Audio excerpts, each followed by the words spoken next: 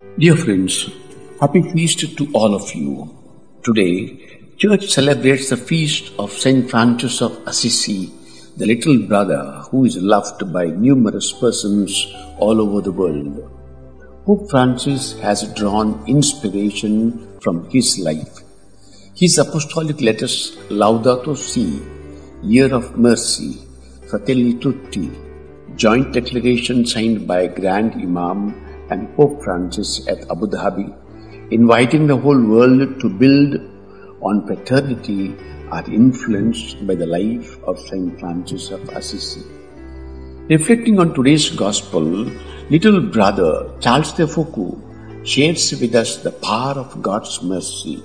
He says, "How good you are, O divine Samaritan, to gather up this wounded world so sadly fallen along the way, trapped in such mire and so unworthy of your goodness.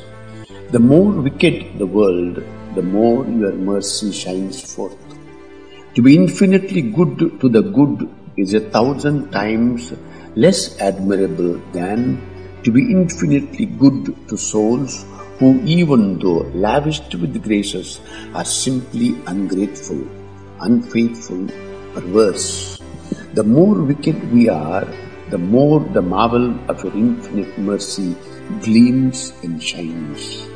This in itself suffices to explain the great good that sin produces on the earth and explains why you permit it.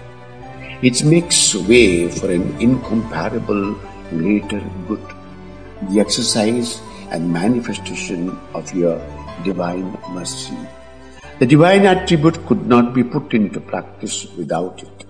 Goodness could be exercised and shown without sin, but failure is needed if mercy is to be manifested. Ah, my Lord and God, how good you are, how merciful. Mercy is, so to speak, the overflow of your goodness, and what is most passionate in your goodness, the weight by which your goodness overcomes your justice. How divinely good you are. Be kind to sinners, since God is so kind to us.